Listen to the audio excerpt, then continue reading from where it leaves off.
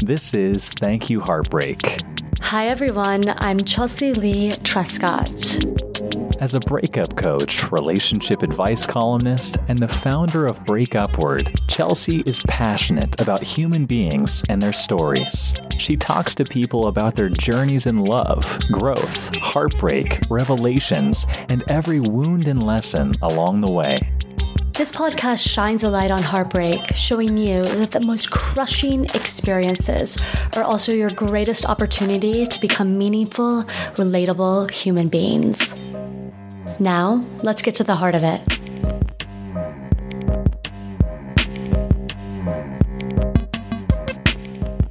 Hi everyone, welcome to Thank You Heartbreak. This is Chelsea Lee Trescott, your host, and this is episode 15. Right now it's about 1:30, certainly past 1:30, let's just say it that way. And I'm doing this episode because I'm not going to wait, because this episode is going to be about not waiting for things in life. And when it comes to relationships, not obviously, but that was a big reason I became a breakup coach. It wasn't just to help people afterwards to heal and kind of wrap their mind around what happened, but it was really to help people be more decisive and break up when they knew intuitively that they needed to. So that was a big problem in my own life. And it was just something I struggled with tremendously. But not only relationships, I struggled with it tremendously in my own life.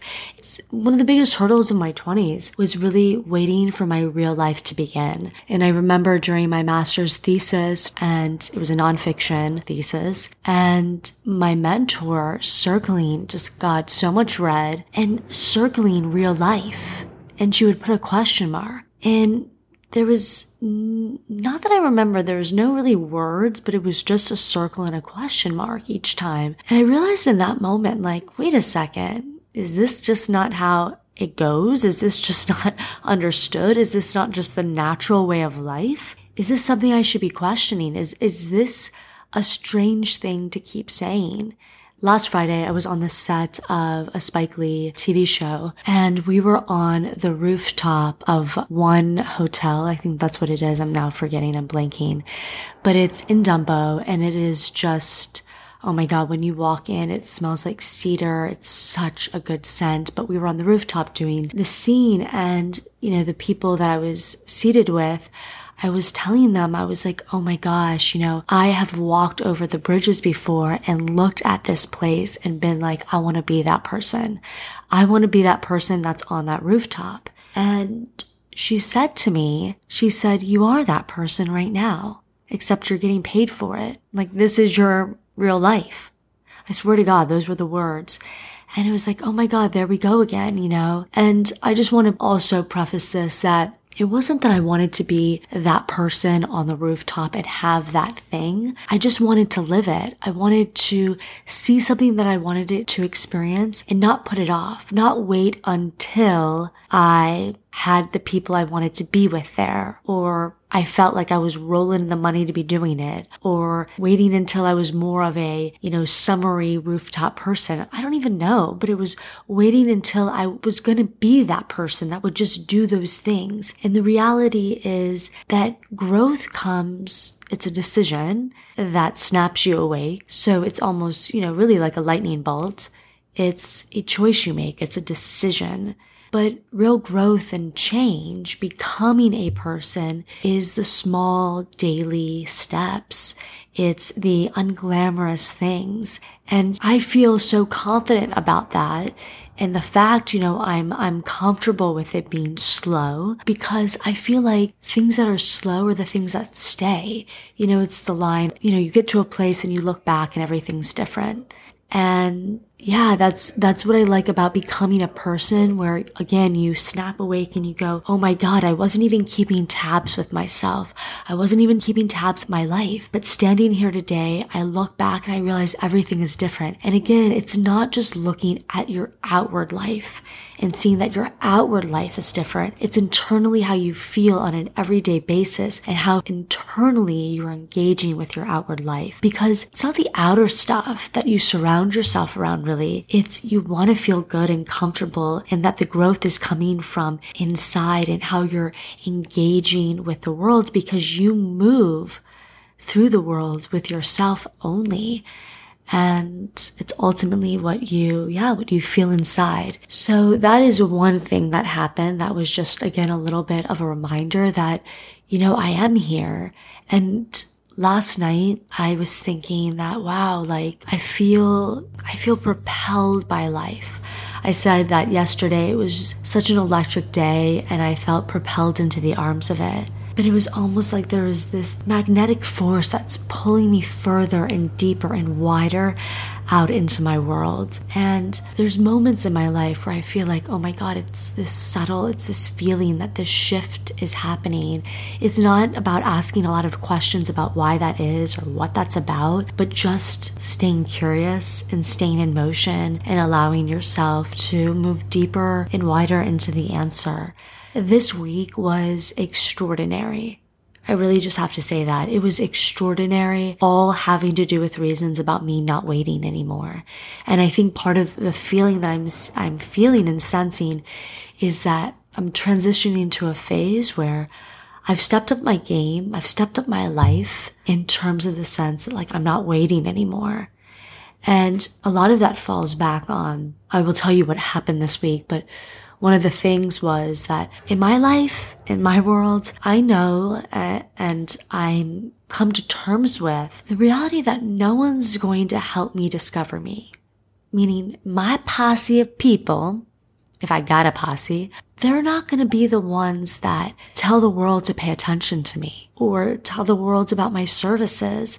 You have to become your own best advocate, and therefore you really have to reach for yourself. You have to reach for the things. You have to be the one. I was on set, and God, I love people like this, but this guy, shout out to Alex, said to me, he was like, you need to listen to Mel Robbins. I thought of you and I just think it would resonate so much with you. I even think her Audible program, Kick-Ass, would really work well on your podcast, the format, and was just giving me all these things to listen to and to consider. And I encourage you to be that person. Be the person that has heard something, that thinks of something, and tells someone about it, tries to connect that force of inspiration and into their life, give them that key into more and into resonance. So of course I started devouring Mel Robbins immediately, meaning that it went about to 5 a.m.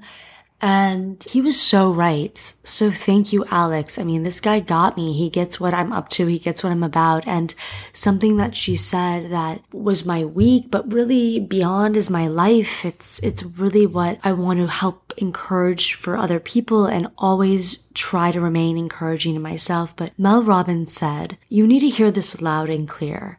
No one is coming. It is up to you. I want to say that again. You need to hear this loud and clear. No one is coming. It is up to you.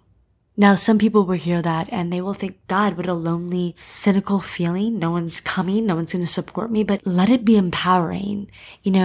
The floodgates have opened, and nothing I realized, even getting in this podcast, which I thought that someone else was really going to help me launch it. I realized that since that fell through, all the feedback that I get about the podcast and, the amount of people that I see listen to it, all the stats, any of that, I realized that it right now is so much sweeter that it's just coming from me, that it has been just up to me.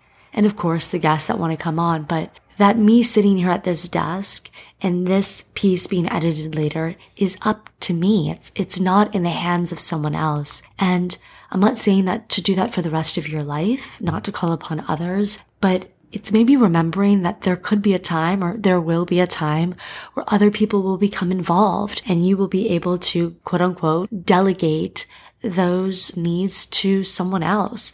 But for right now, this is quote unquote your baby and this is yours. And have fun with the fact that there's no rules for yourself. There's only the rules that you create, and everything that you get back from a project is because you did it and no one else has. This all relates to a big, big thing that happened to me. And I don't know where to start because many things happened this week. And I guess I'll just start with probably what's most relevant to this audience. And that is that I was brought on as an expert onto Help I Suck at Dating, which is contestants. I don't know if that's the right word, but the three hosts of the show have been on The Bachelor and Bachelorette, as well as Bachelor in Paradise, so the franchise. Always people that I was curious about, I was drawn to, and also just those that people still really care about. And I will say that listening to this podcast, I remember when I chose to, I wanted to kind of get inspiration. I was, in the midst of launching my own. And I remember just thinking, wow, like I got to give it to these guys. At the one time it was one guy, Dean.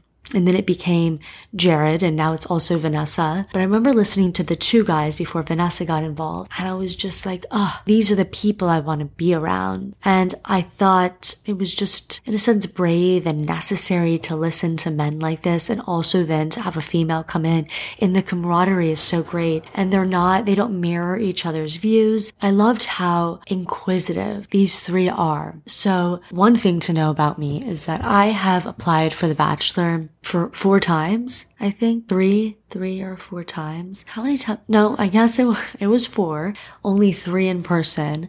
4 was the one where I almost made it on. And that was actually onto Nick's season, where Vanessa, who was interviewing me, was the one that he ended up with. And I remember thinking at that time, I'm a breakup coach. This would be perfect for someone that's been nationally scrutinized, going through several breakups on air.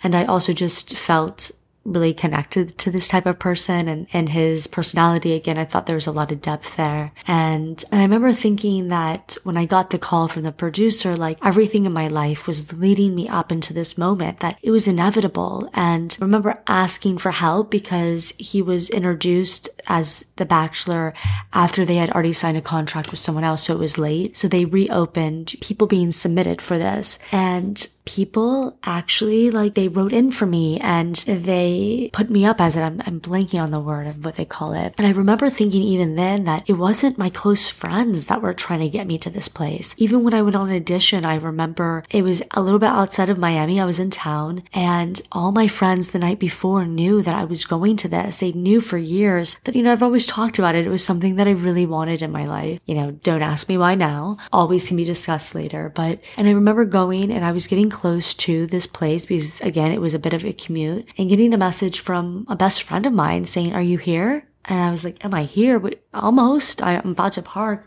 "Why? Are you here?" And it turns out that she showed up with other girls that I had been out to dinner with the night before that knew I was auditioning. And it wasn't that there should be any sort of competition, though I immediately said, "Oh, this is funny. I guess the competition starts now." But it was so strange to me that they didn't say at dinner, "Oh, I'm going to be doing it too." And I remember I wanted to understand, why wasn't I included in this? Why was this kept from me? And also, why was there 4 people rallying around this one girlfriend of ours? And I was driving alone. Why is that in my life? And I was told, you don't need the support. And I cannot tell you how much support I've needed in my life and during times like those, but there has been something about me that I have to accept that appears to others, and I carry myself in ways that appears that I don't need support, which goes back to the episode that I did, episode 14, with Angelica Hodges, where she talks about when you go get help for yourself, when you realize you do need support, an important part of that equation is becoming comfortable, not even comfortable, but just doing it, asking for help in the meantime from others. And that was something I had to get good at because for whatever reason, my personality, people don't think I need their help. So I have to go asking for it. But something that I realized when I was applying for The Bachelor is it was people in the periphery that had been watching me from afar, or friends of friends, or had gone to high school with me and remembered me, or had gone to college with my sister and remembered me, been reading my writing and knew what I was about. They were the ones rooting for me. They were the ones that got me really the opportunity to get on The Bachelor. But crazy story, I never got on it. And And had I never would have started my advice column, and I never would have gone on to meet my now ex, which might sound odd to people, but that relationship is important. It was an important relationship that I had. And I wouldn't be coaching like I'm doing right now because, I sure would have gotten many more things out of it, but I wouldn't be doing this. So it's just wild how life brings you back to where you kind of wanted to see yourself, and yet it's in a different role. And in full transparency, though I've always kind of wanted to get on The Bachelor, one very young age, I thought it was very ego driven. Like, I can talk about love and have conversations that these people aren't having when they're on these dates. And then the other part was that I'm just really attracted, and I have admiration for a man that feels, one, that he would go on camera and expose and express himself, but also is a conversationalist, must be able to make many people feel good about and comfortable with themselves. So that really attracted me to the idea of going on. But then later on, it was about, and a lot of people try to convince me otherwise, but maybe this would be an avenue for me to kind of launch myself just a little bit more. And to piggyback off of that, my ex-boyfriend who wrote into my advice column, who I met after I didn't get onto The Bachelor, we ended up having a feature with Glamour, which went on for months, the back and forth, the hour-long interviews for it, the 60 pictures being submitted, and it was supposed to come out last October and then November, and then they switched over to a new owner, and it never happened. And I think those two things, it was about, just if you're wondering, it was about how our relationship was faded. And again, that I had this advice column that he had written into, and I had held absolutes that I would never date someone that had circumstances like his. I needed to know if those really were my absolutes. Was that my idea, or was I kind of raised into having that idea? So they were really intrigued by that story, and they were going to do a feature on us. And for a long time, I waited for that date. I thought, wow, when that happens, my career is going to just explode. And I just kept looking at that date, and then the date never came. And what happened now, how I got on iHeartRadio's Help I Suck at Dating, is I was feeling very tired, kind of like I'm feeling right now, and zombie-like last Wednesday or the Wednesday prior. And I was like, you know what? I wrote out a list. I've got to do these things right now. I don't care. I can't be about how I feel right now. And don't overcomplicate this. And I found the 3 hosts' email addresses. I couldn't find the producers. And I emailed them and I pitched myself. And in under an hour, I heard back from 2 people, but one being in under an hour. And again, I had thought about this for a long time, about making this reach. And in under an hour, I heard from the VP of iHeartRadio that deals with Ryan Seacrest and Mario Lopez. And she said, I want to talk to you. Let's talk on Friday. And on Friday, the first thing she said to me is, I can't wait for you to come on the show Tuesday. And it happened really quite easily. And it was such a special moment for me because I had done it myself.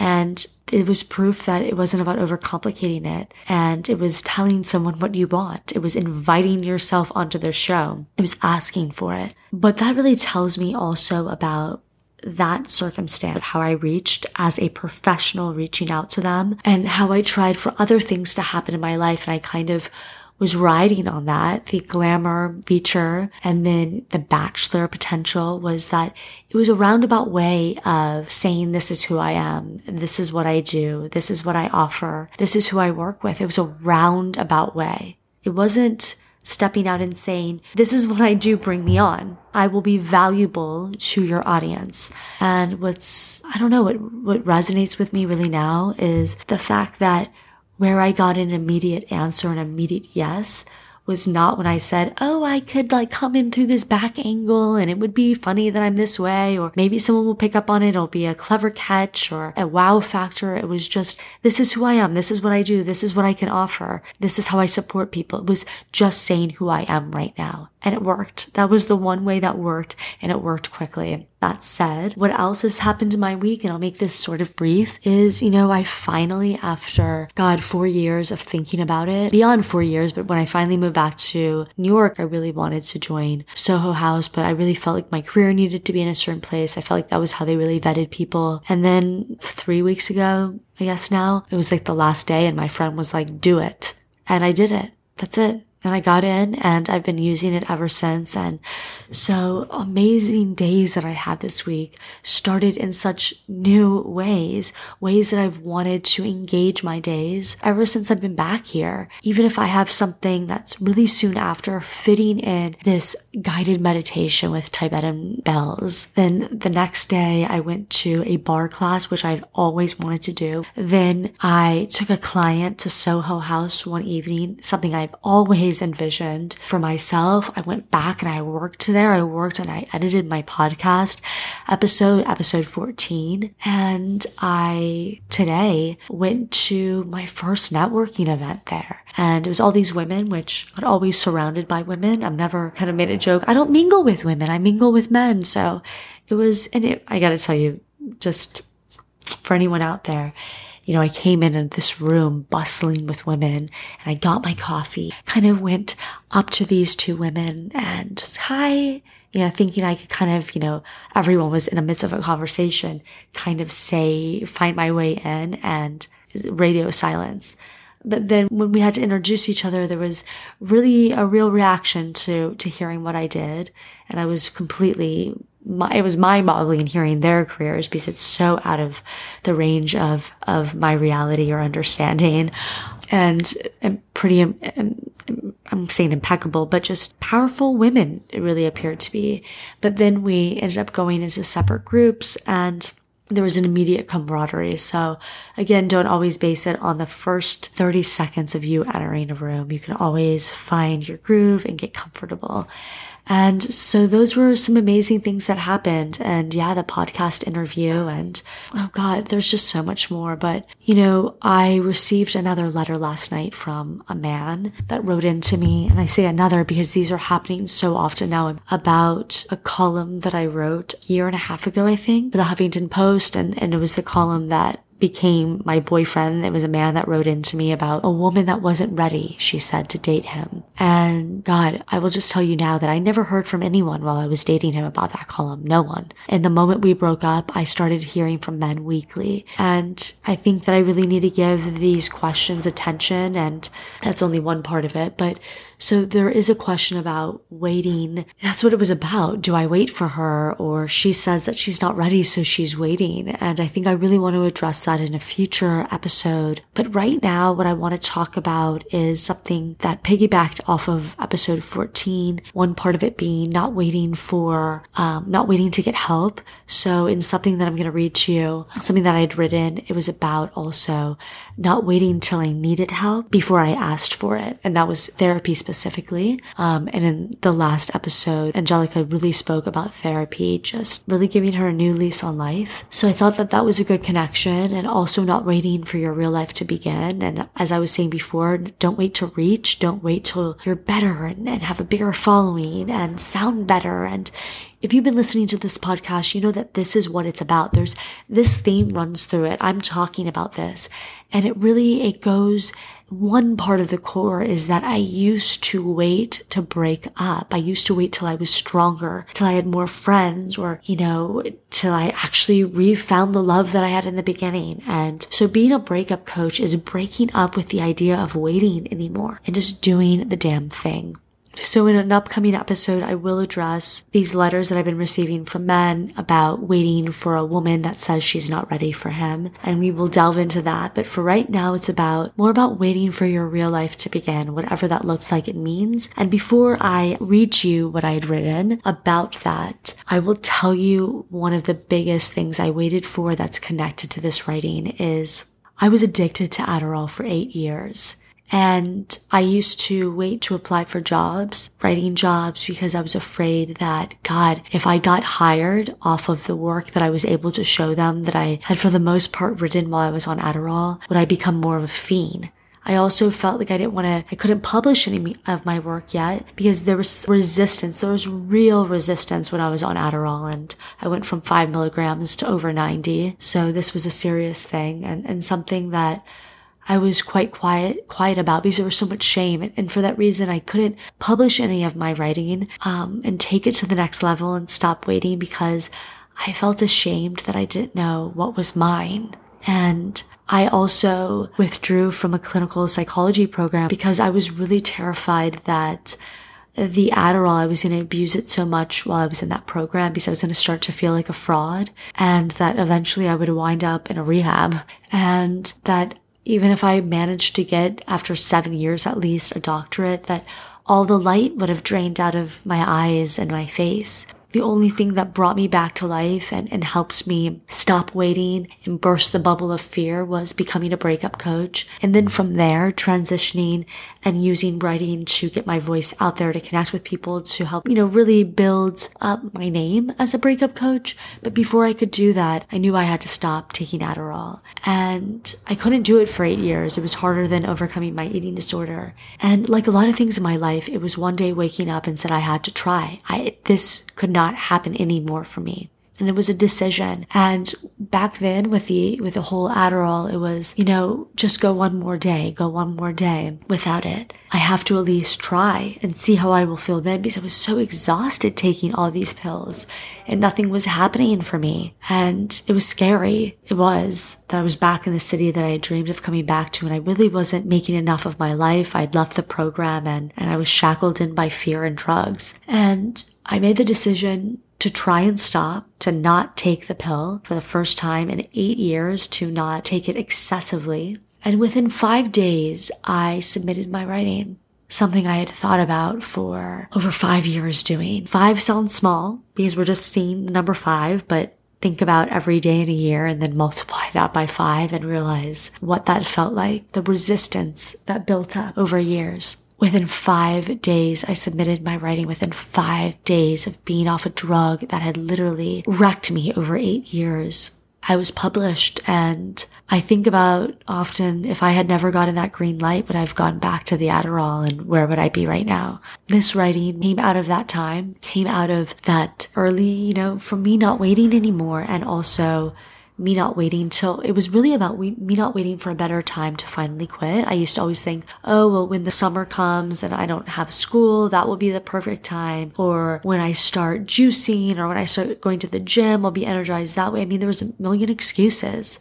And it's the most self-sabotaging thing you can do for yourself and the gift of your life. So without further ado, I'm going to go and read to you a piece that I wrote after I stopped waiting to get off the Adderall and stop waiting to submit my writing. And that was, oh my God, it changed my life. So I'm proud of that. And I'm really proud of reaching, and like Mel Robbins said, is embracing that no one is coming and it is up to me. And I'm excited right now about seeing how much more I can bring into myself and bring toward myself. This article was written on Thought Catalog, and it is called Read This If You're Waiting for Your Real Life to Begin.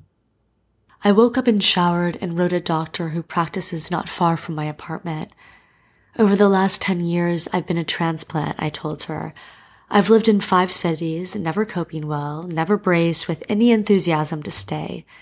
My real life, I've always imagined, will begin once I graduate, and when I wasn't in school, it was after my boxes were unpacked, once the cardboard was broken down, the bookshelf, the paintings matted and hung on freshly coated walls. It was a matter of when the vitamins would kick in, when I'd start juicing, begin running, sleep sooner, wake earlier. It was always a matter of time and some doing and one day. It's been a terrible tendency, this tendency to put off living, to look at my life and say, this isn't my real life, not yet at least. This isn't how my life will actually be, not after I graduate and move to a new city and move in and make friends and develop roots and work out and begin cooking and start getting paid what I'm worth and have enough money. And then when I'm doing all the various things, that'll make me feel like I'm a real, respectable adult. Once I begin doing all the various things that'll make me acceptable, worthy, valued. This is exactly how I reasoned away my 20s. By telling myself that life would then be beautiful and my achievements then courageous and my lifestyle then applaudable once I start living, which will be happening soon, very soon. Rather than stretching toward change or initiating growth, I somehow got into the habit of depending on a future date and my denial, my talent for convincing myself that change has to just come, that it was inevitable when it's not. I knew that too. Or I felt like I knew something was wrong. I could feel it in my body that I was resisting the better path. And I saw so much too, saw that nothing was happening, that I was not challenging myself as I needed to. But even then, that wasn't enough to excite me into action or energize me toward my goal. It's difficult to explain, really. Maybe it's just that the more you wait to become some way, the more you lose your capacity to believe you can become any other way at all. It happens over time. That spark in your belly, that dream within reach, it begins to dissolve, eaten away by a hatred we never had before, a hatred toward ourselves, a hatred that we've come into in a sobering moment of insight. Our hatred comes from recognizing that it is ourselves alone who have been the only real problem all along, the only real hindrance, an obstacle we also recognize that we had at our complete control. This sobering insight is all of this. That timing isn't what we're up against. What we're up against is our disinterest in being more useful. Somehow in our 20s usually, we slip beyond logic and self-control and begin to dream, not in an inspired way, but in a way that is impossible, in a way that begins with if or when. The if-when thinking that I participated in has always involved the narrative of readying myself, needing time or in due time, rather than taking life on from where I was. I didn't see it then, that where we are is really our only chance. And what happened is that living with my blinders up, I became consumed with future thinking and awash in a tsunami of self-doubt, put off confronting what living in the now means for me, what that asks of me also. I guess I've been a slowly turning page, a narrative of not yet enough. I've been hopeful and longing for a greater than myself dreaminess, an immediacy down in my feet, and empowering optimism that I once could call upon at whim. What I've been doing is avoiding life's very sobering reality that this is life. In fact, this is my life, and it is happening constantly, regardless of my participation or lack of it. While emotionally stable, I'm reaching out to you as a precautionary incentive. This is what I wrote the doctor. I'm reaching out to you because I'm afraid of my own unhappiness, because my friends and family are telling me the same thing, that I shouldn't wait until I need you. So I'm reaching out to you for that reason, because I want to start doing what I've never done. I want to not wait. And while stable is good and fine, it really isn't a word that has much life to it. And that's all I've ever been after anyway, my own liveliness. That's still my goal. To not wait for soon, for when I will be ready and I will be better and life will be real and applaudable and brilliant. Because this happening to me right now is my real life. This is it. We can't wait for our life to begin, because our life never just begins, but rather is always there waiting for us to begin to join it. And it finishes there.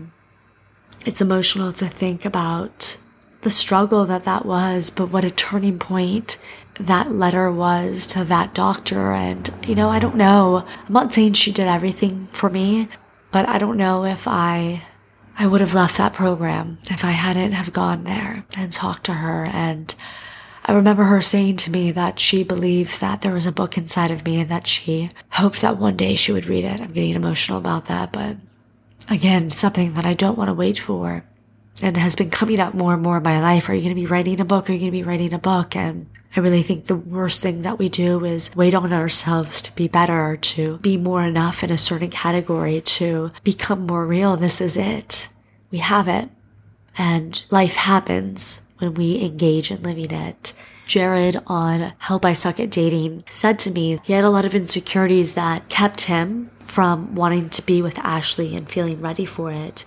And that he kept on using this word. I had to force myself to change. I had to force myself to face the demons of insecurities, to become that man. And then when I had the opportunity, when she was in front of me, to seize the moment. And it's true. We have to force ourselves to write the letter to the doctor, to book the phone session, to invite our friend that we haven't seen in a long time out to eat, to go on a new date, if that's what it is, to break up with someone who still doesn't capture our heart, or someone that we love but we know that we don't feel right about. We have to force ourselves to write the damn email to the highest place that we're reaching for, not always to have to start on the bottom and put ourselves there, but to say, where do I want to be? Who do I want to talk to? What audience is my audience?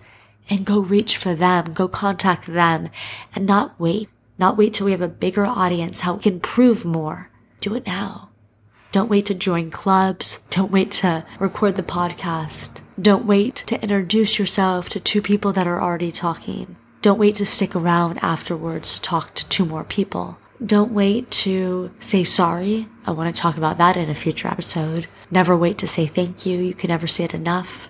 Don't wait to become curious about the people that are sitting next to you that have made decisions and choices leading up through their whole life to the same choice that you made today at this time. Take it seriously. Take it as a sign. Take it as an invitation. Mel Robbins also said, when it comes to change, goals, and dreams, you have to bet on yourself. A huge book that became a giant success of hers was The 5-Second Rule, and she couldn't get out of bed in the morning.